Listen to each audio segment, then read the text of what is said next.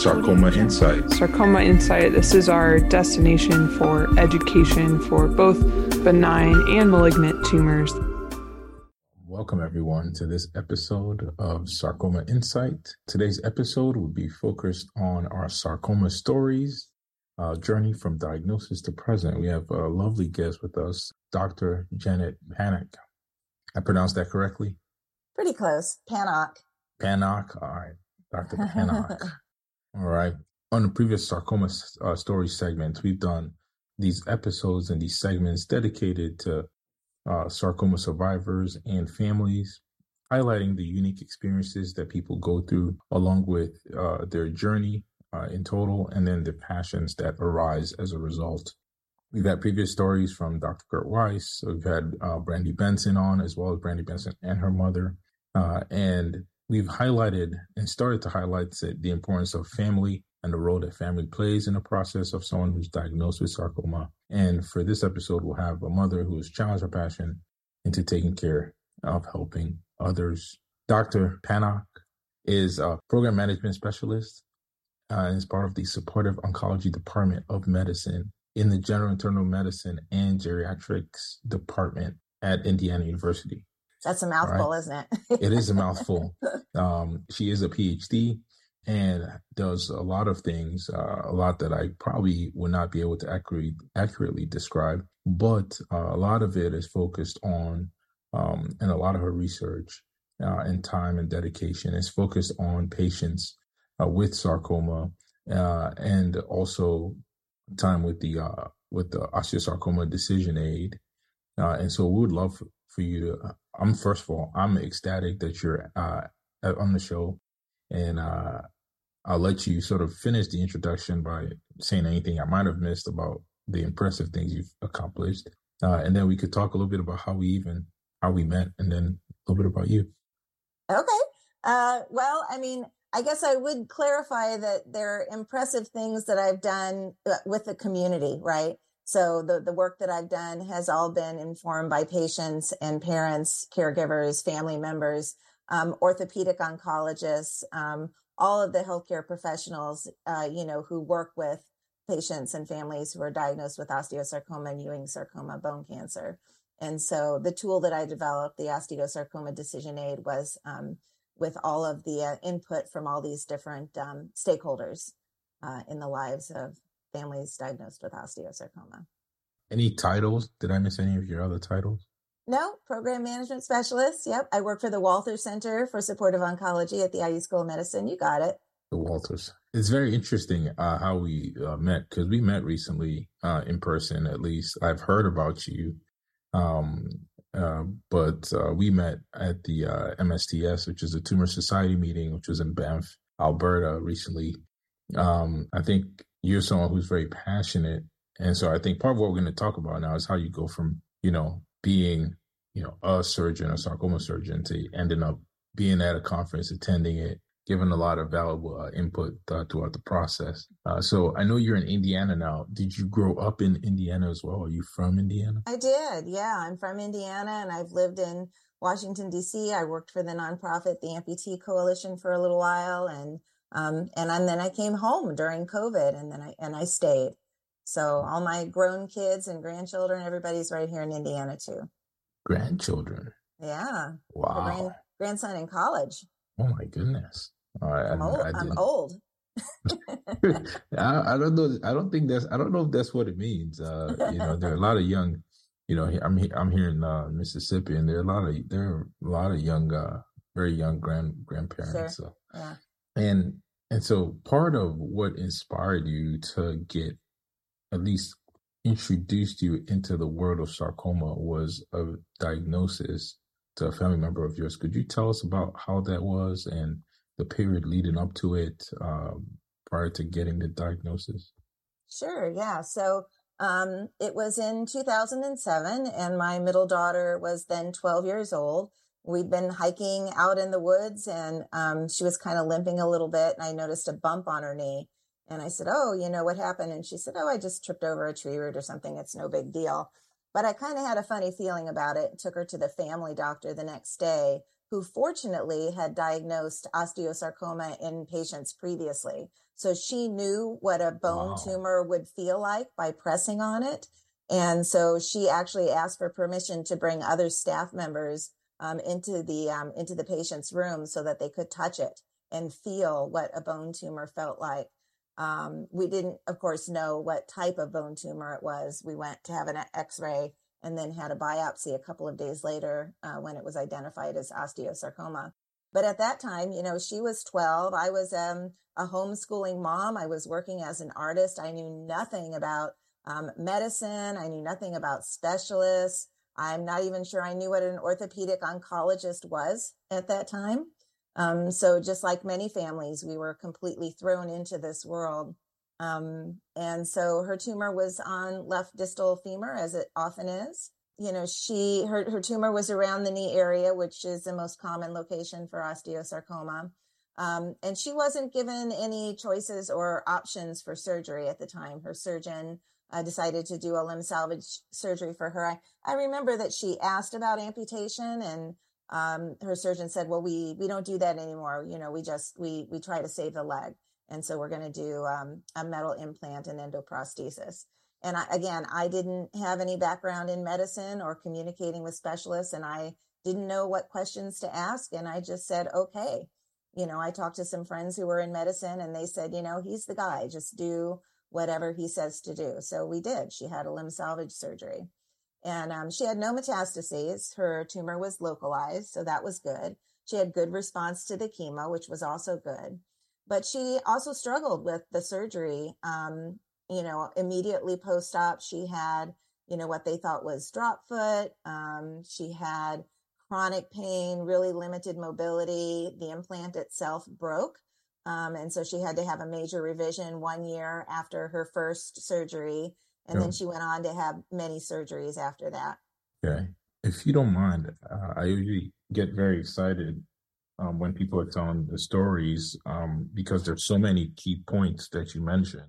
You touched on a couple of things just now. One is the type of implant you would use for a young person. The second are the options for surgery or not, whether you do limb salvage versus more radical surgery like an amputation. The third that you also touched on is she had no metastatic disease. Mm-hmm. What was that workup period first for you before we go into the implants? So was she, because for our listeners generally to understand the process, so she had to get a CT scan and probably a bone scan. Sure, bone scan. She never had a PET scan, bone scan. Bone scan. Okay. Mm-hmm. All right. And those all came out clear. Everything was localized to her femur, but it was the distal end of the femur. Is that correct? Correct. Yeah. By the knee. Yeah. Okay. And then when we're talking options of limb salvage versus not for surgeries like this, we have not had an episode on that. We will have one coming up to discuss and debate those different options. And what we'll probably come back to on this episode, now that you've been through the process, what your thought would have been, in terms of surgical decision-making for that. And obviously it's much different with the experience you now have versus then. Then in terms of the implant, so it sounds like she had a growing implant. She did, yes. Okay. So because my guess, this is me guesstimating. So because she was 12, she was still growing. It's around the knee. The knee is for our listeners, the area of though you have many growth plates around the body, a lot of it happens through the knee on the femur side and then on the tibial side. Whenever you have the surgery and remove that area, then often we'll need to help the implant grow so that the other side, because the normal side, the side without sarcoma will continue to grow. And we want to have the limbs, both legs, of similar length as close as possible. All right. So yeah, she did have the growing implant on her femur. And so, but what happened over time was that femur was actually lengthened more than what her non-sarcoma, her sound side was. And the tibia really didn't grow in her case. So she had a pretty short tibia and a really long femur, which threw her joints off, so that was a complication in addition to, sort of the chronic pain she was already experiencing with the implant and, the limited mobility. She often was in a wheelchair or used arm crutches. Yeah. So she's 12 during all of this. For our patients with osteosarcoma, they're getting chemotherapy, they're getting the surgery and more chemotherapy. How is that for her life at this time? Did you know she was being homeschooled? Are you still schooling her? Is she completely not doing anything? What is her life like, or what was her life like at that time? Yeah. So because she was homeschooled, families would come to visit her with her frequently and at times of the day that, most kids would be in school. So it was pretty rich still in that sense, but she did suffer from all the side effects associated with chemotherapy, including nausea and weight loss and fatigue and all those kinds of things. So she was really limited in that respect. But, her perspective on it was that, the osteosarcoma was just,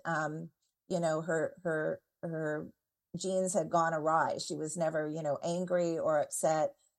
She was just waiting for treatment to be over. I think the more upsetting thing was not having good mobility and having so much pain. I don't know if you remember this with osteosarcomas, is the degree of necrosis. Do you remember what that was for her? Yeah, it was over 90%. She had over 90%. a good rate. Yeah. Okay, yeah. So yeah, and so for our listeners, so over 90% of the necrosis is what we deem to be a very excellent response to chemotherapy.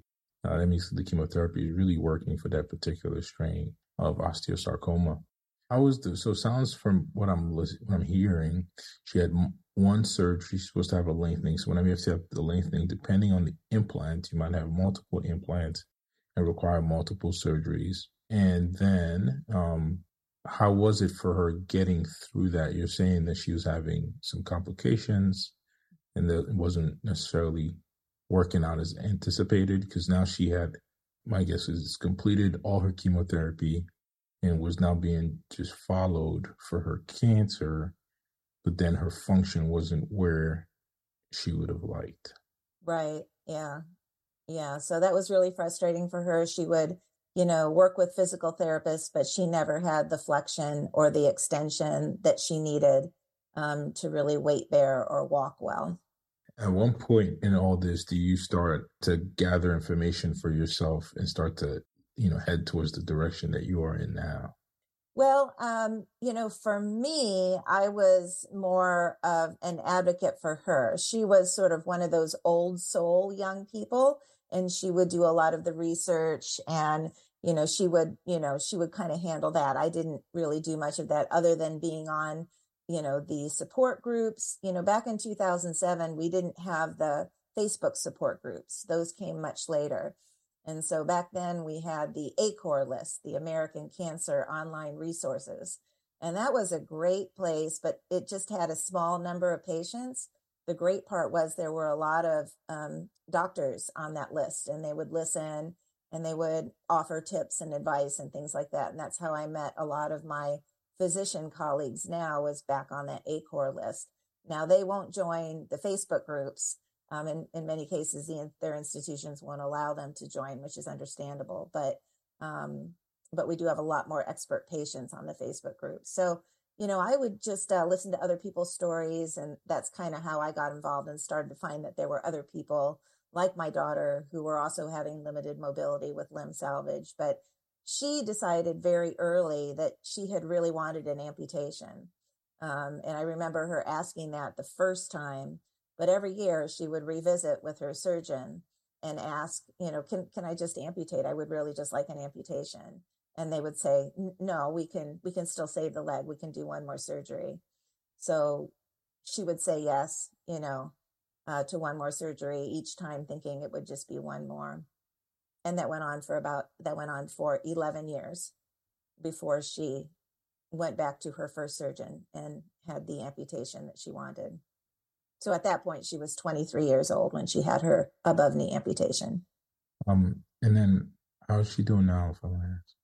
Oh, now she's doing great. She's 5 years post amputation, And it was a little more complicated than just an above knee. If you do an amputation after a limb salvage, the amputation is much higher to get above the metal implant. And so she and her surgeon talked about different ways to get a longer femur. And together they decided that a tibia turn-up-plasty would be the best option for her.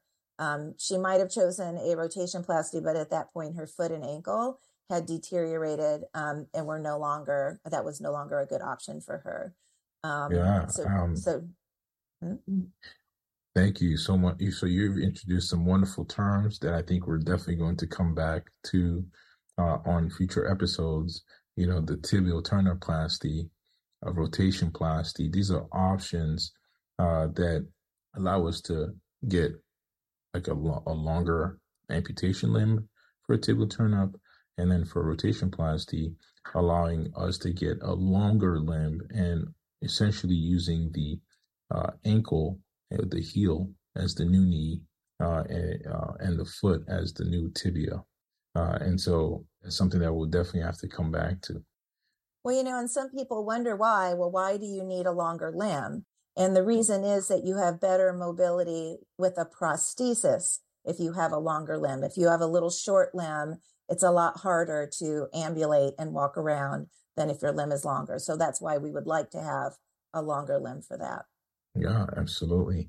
And then what year or in this time did you then go for your PhD?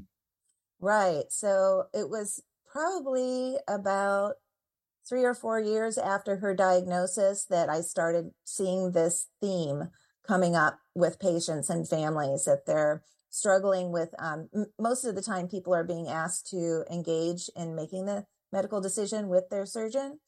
And so they would struggle with having enough information, wanting to get more patient stories about what this is like over time. If they choose rotation plasty, for example, what would that look like 5 years or 10 years or 15 years down the road, not just immediately post-op, but what would their child's life be like?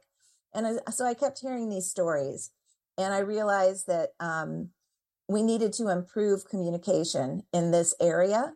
And so I went back to college. I had a master's degree in communication, but I didn't have any background in medicine. And so I went back to school and started a PhD in health communication with a special interest in patient-provider communication. And my goal when I started in 2013 was to create this decision aid that would help people to make the surgical decision so that they understood all of the risks and the benefits of all the options and the potential long-term outcomes and so on. And it took a long time. Yeah. But I mean, just fantastic. I mean, I think there's definitely a lot of that in sarcoma, because often the amount of information that is required and to make any sort of decision comfortably sometimes requires a little bit more time than it's allotted in a patient visit. It's also a very emotional time for families, and that's usually when they receive the information about a decision that needs to be made is right at diagnosis, right? It's hard to pay attention to anything at that point. Absolutely. And I think that's, part of what, I think many sarcoma surgeons always consider this and always try to find the proper timing or ways to deliver the messages, because it's very important that everything is being understood, but also trying to let the proper time for people to understand what's going on. That was a big impetus for Elise and I to do this podcast. We found that we needed more time to explain things, and people needed more time to hear about it and listen. And I think, and I'm very hopeful that this is helping a lot of people. So how did the PhD go? So it sounds like your major project was a decision aid. Did you get to spend time watching interactions between physicians and patients during that time, or was that did they evolve for sarcoma specifically? Yes. I mean, I had been involved as an advocate from the beginning. sometimes helping patients formulate questions, because that's one of the first things people say, just like the issue that I had, I don't know what questions to ask, right? So what questions do I have to ask? So yeah, I did get involved right away, but I also was involved in other areas of medical decision making, right? In preparation for the osteosarcoma decision aid, I worked on other decision aids for other health conditions so that I learned, really how to design, develop, and test a tool, this comprehensive. This is a pretty high stakes decision. This isn't a, should I take this medication or that medication kind of decision aid. This is one that's going to impact, since it's primarily pediatric, a child's life for their entire lifetime. So it's a heavy decision for a parent to have to make and to try to decide when to involve their child. But yeah, so I started working on that early. That was the topic of my dissertation. I interviewed 20 different families of different ages who chose different types of surgeries for their for the osteosarcoma, and we talked a lot about like what the decision was like for them, and how it played out over time. So that really helped to inform the beginning of the decision aid. Fantastic. And I would like to, before we finish this episode, to spend a little time talking about the decision aid. Just go back to a couple of the questions that we definitely want to touch on. You've talked about being an advocate for your daughter throughout this process and then sort of leading you to this. You mentioned that she was a middle daughter. Is that correct? That's right. What was the impact, not only on you, but on sort of the rest of the family?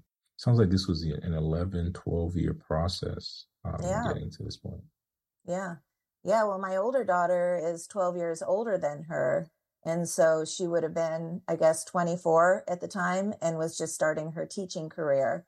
So for her, it was a huge kind of disruption on her vision for what, her siblings' lives would be like, she was right there with us in the hospital and, would help with little brother.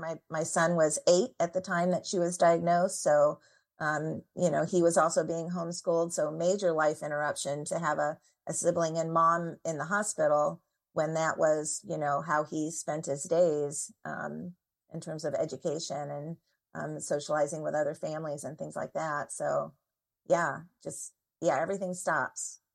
I think definitely fantastic. I think the support of family throughout that time period always very important. How did you see? Because although you felt you identified that there was an area, or at least a bridge that needed to be built between the interaction between patients and physicians. How did you see the role of not only the physicians but the entire treatment team for sarcoma diagnosis? How did that interface? How was that interaction for you and your family? Well, I mean, like many families, we saw our oncologist far more frequently than we saw the orthopedic oncologist or the surgeon. We saw the oncologist every time we were admitted, before and after. So that person was in our lives regularly, as were, the nursing staff and so on. But the orthopedic oncologist we saw very rarely. We saw at diagnosis and one other time, and that was it.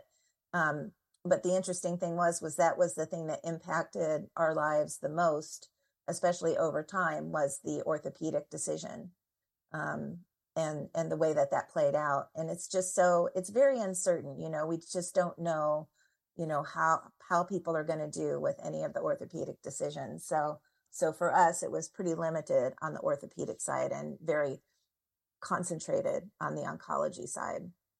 And then while we're sort of on that, were there any sort of immediate areas of improvement that you saw then, but also as you've now been in this field, in this space for so long, or different areas that you feel like we could overall improve in how we interact with patients, educate patients, interface with patients? Yeah, well, I mean, again, that orthopedic decision is so important over time. And, we can talk about the different surgical options there are, but we don't talk much about what that really means. Like if you choose rotationplasty or amputation, you will have a prosthetist in your life for your whole life. So if you're considering that, there should be, I think, more of a multidisciplinary approach that would include prosthetists and physical therapists and the surgeon, some way that, patients, because they don't, I work with patients in decision support now, and they don't even know what a prosthetist is. It's not enough to offer the decision, but it's to understand what life would look like after the decision is made. Yeah, I think that's amazing, and I believe a lot of institutions are always working to institute a multidisciplinary approach. I think the role definitely of increasing that and making sure the prosthetists are involved early in the decision making process is definitely something to keep in mind. I think there are less prosthetists overall than I think other medical professionals, so that might play a role in that. But I definitely do agree with you. But it would be adding two more people that the family would have to speak to. But worthwhile getting the full picture beforehand.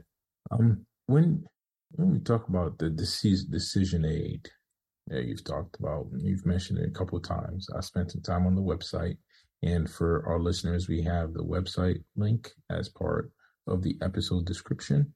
One, have you had people using the decision aid? And then two, what is the best way for people to use the decision aid through at least the website? Well, I mean, decision aids are not intended to be used as a sole source of information, right? It was designed to help people get the information that they need to have conversations with their orthopedic oncologist about what their surgical options are.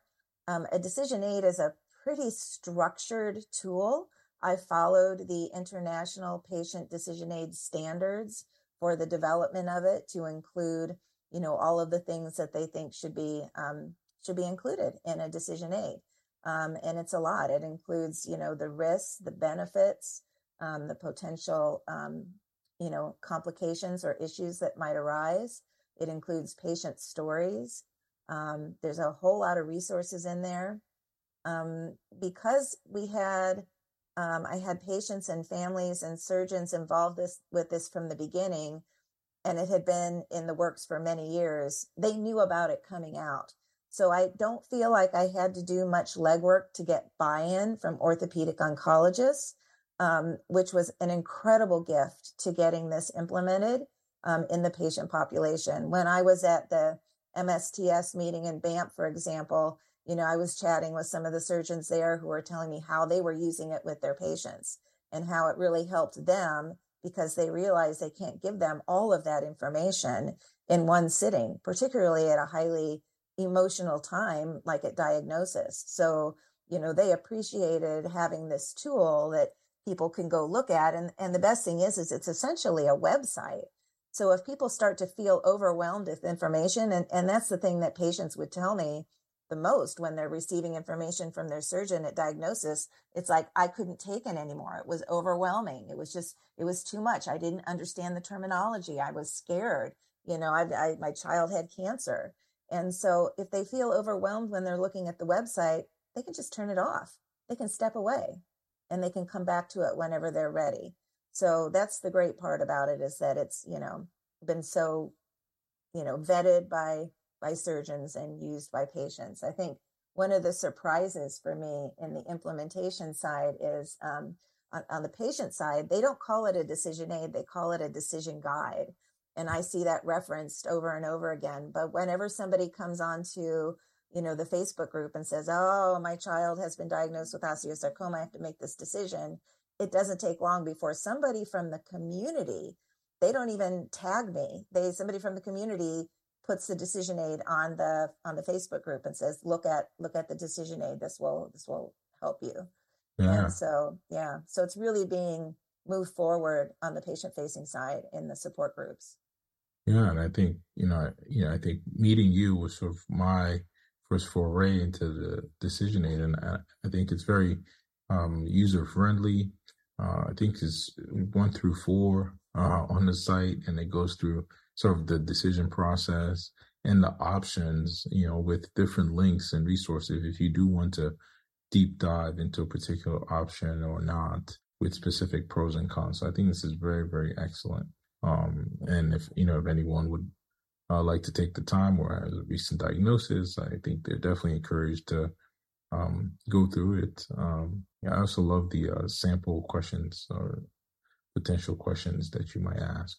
There's a list of questions, and those were generated by both patients and doctors for questions to ask your doctor. And actually, it hasn't had any revisions yet, but I'm starting to collect recommendations for revisions.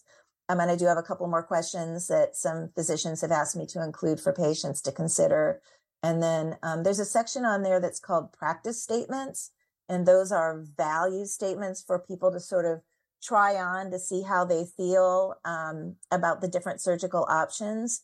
And right now that section is being made, going to be made interactive. So there'll be a slider bar where people can move the slider back and forth for their preference. And when it's done, they'll be able to print it out and they can take it to their doctor. So their doctor has some sense of what their preferences are. But, with a high stakes decision like this, it's so reliant on the information that they have at the moment that what's important to them really might change. And that's not something that we often think about in medicine or in ethics. We don't think that your values are intrinsic to who you are. We think that they're not going to change. But if you get more information that changes, how you think about the future or the future for your child, then what you think is important might actually shift and change. Your preference might change. Everybody's preference at the beginning is to save the leg. Every parent that walks in that door, every kid that has osteosarcoma, they want to save the leg. And the surgeons want to save the leg. That's how they're trained. But what is that like over time, right? What's that like 10 years from now, 15 years, 20 years? So that's probably the population I work with the most is people who've had limb salvage and now they're 20, 25, 30 years later, and they're making the decision for an amputation. Yeah, definitely fantastic. We've touched on a lot of wonderful things today. We've touched on different surgical options, definitely limb salvage versus the other options, your amputation, your turnoplasty, your rotationplasty, as well as just the overall experience of your family and you and what inspired you to do what you do and come up with the decision aid. One thing I would like to just add, you mentioned the Facebook support groups. Are there any particular ones that you'd recommend for the listeners? Well, there are 3 for osteosarcoma. I think there's 3. One is public and the others are private. I will say that if people are wanting to learn about osteosarcoma, it's pretty much the same people in all the groups. The private groups were spinoffs from the public because people were posting things and concerns, and because they were public, anybody could see them. And so there sometimes, they're posting for a family member, or then they'll go to the private groups. But I will say that those groups, I know, sometimes people say, oh, social media, it's not accurate. It's not, but these groups are highly vetted by expert patients. The moderators are very knowledgeable, and you won't find any, silver water or magic mushrooms or any of that nonsense on these sites. I'm one of the moderators for the rotationplasty group. So I know what it's like to moderate a group, and it's hard work. So, but all of those groups are good. In the back of that, the last section of the osteosarcoma decision aid, there's a list of resources at the back, and it has all the Facebook groups on there. I actually just checked the stats on the decision aid today. It has been viewed in 57 different countries. Yeah, that's it was released on May 1st of this year. So that's 6 months-ish ago. Yeah, it's just fantastic. I definitely, my anticipation is that will continue to grow as more and more people get to know about it and how beneficial it is for patients. All right. Well, as we come to a close to an episode like this, usually we like to ask if there are any words that you would like to share for any patients or families who are currently with a diagnosis and going through various stages of their treatment? I think the words of advice I would have for patients and families is it's kind of the same for the surgeons too. And that is the need for peer support, the need to connect with other families who have made this decision. I just can't overestimate how important that it has been for families as they're thinking about making a surgical decision to talk to other people who've made that decision. And it would be great if surgeons could help them with the names of patients who would be willing to talk to them, because sometimes it's hard to find people, especially locally. So if it's their surgeon who is connecting with them, they can actually meet with somebody who has rotationplasty and see what that's like, as opposed to just talking to them or Zooming with them. Yes, making things feel a little more real in terms of understanding the big picture. With the understanding that everybody really does have a unique experience in this world. They are all so different. I stopped my interviews at 20 thinking I had saturation, but it really wasn't. Every story is unique. Yeah. And I think that's fantastic that you mentioned that. That is exactly how we always close our episodes. Because I think overall it's very important to note that each case is unique. And then the treatment is really dependent on discussion with your team of doctors and physicians. Again, if you would like more information, do not hesitate to check out the links on this episode description. There's going to be a link to the Sarcoma Decision Aid, as well as a link to Dr. Panoch's LinkedIn. All right. And then for us, the next episode will be discussing giant cell tumors of bone. I want to thank you all for listening. I want to thank you for being on as our guest. You have been very patient with me as we went back and forth and making some room on your busy schedule to fit us in for an episode. So I'm very thankful. I'm very happy. And I think our listeners are going to love hearing you speak about your experience. Thank you for having me. Thank you so much.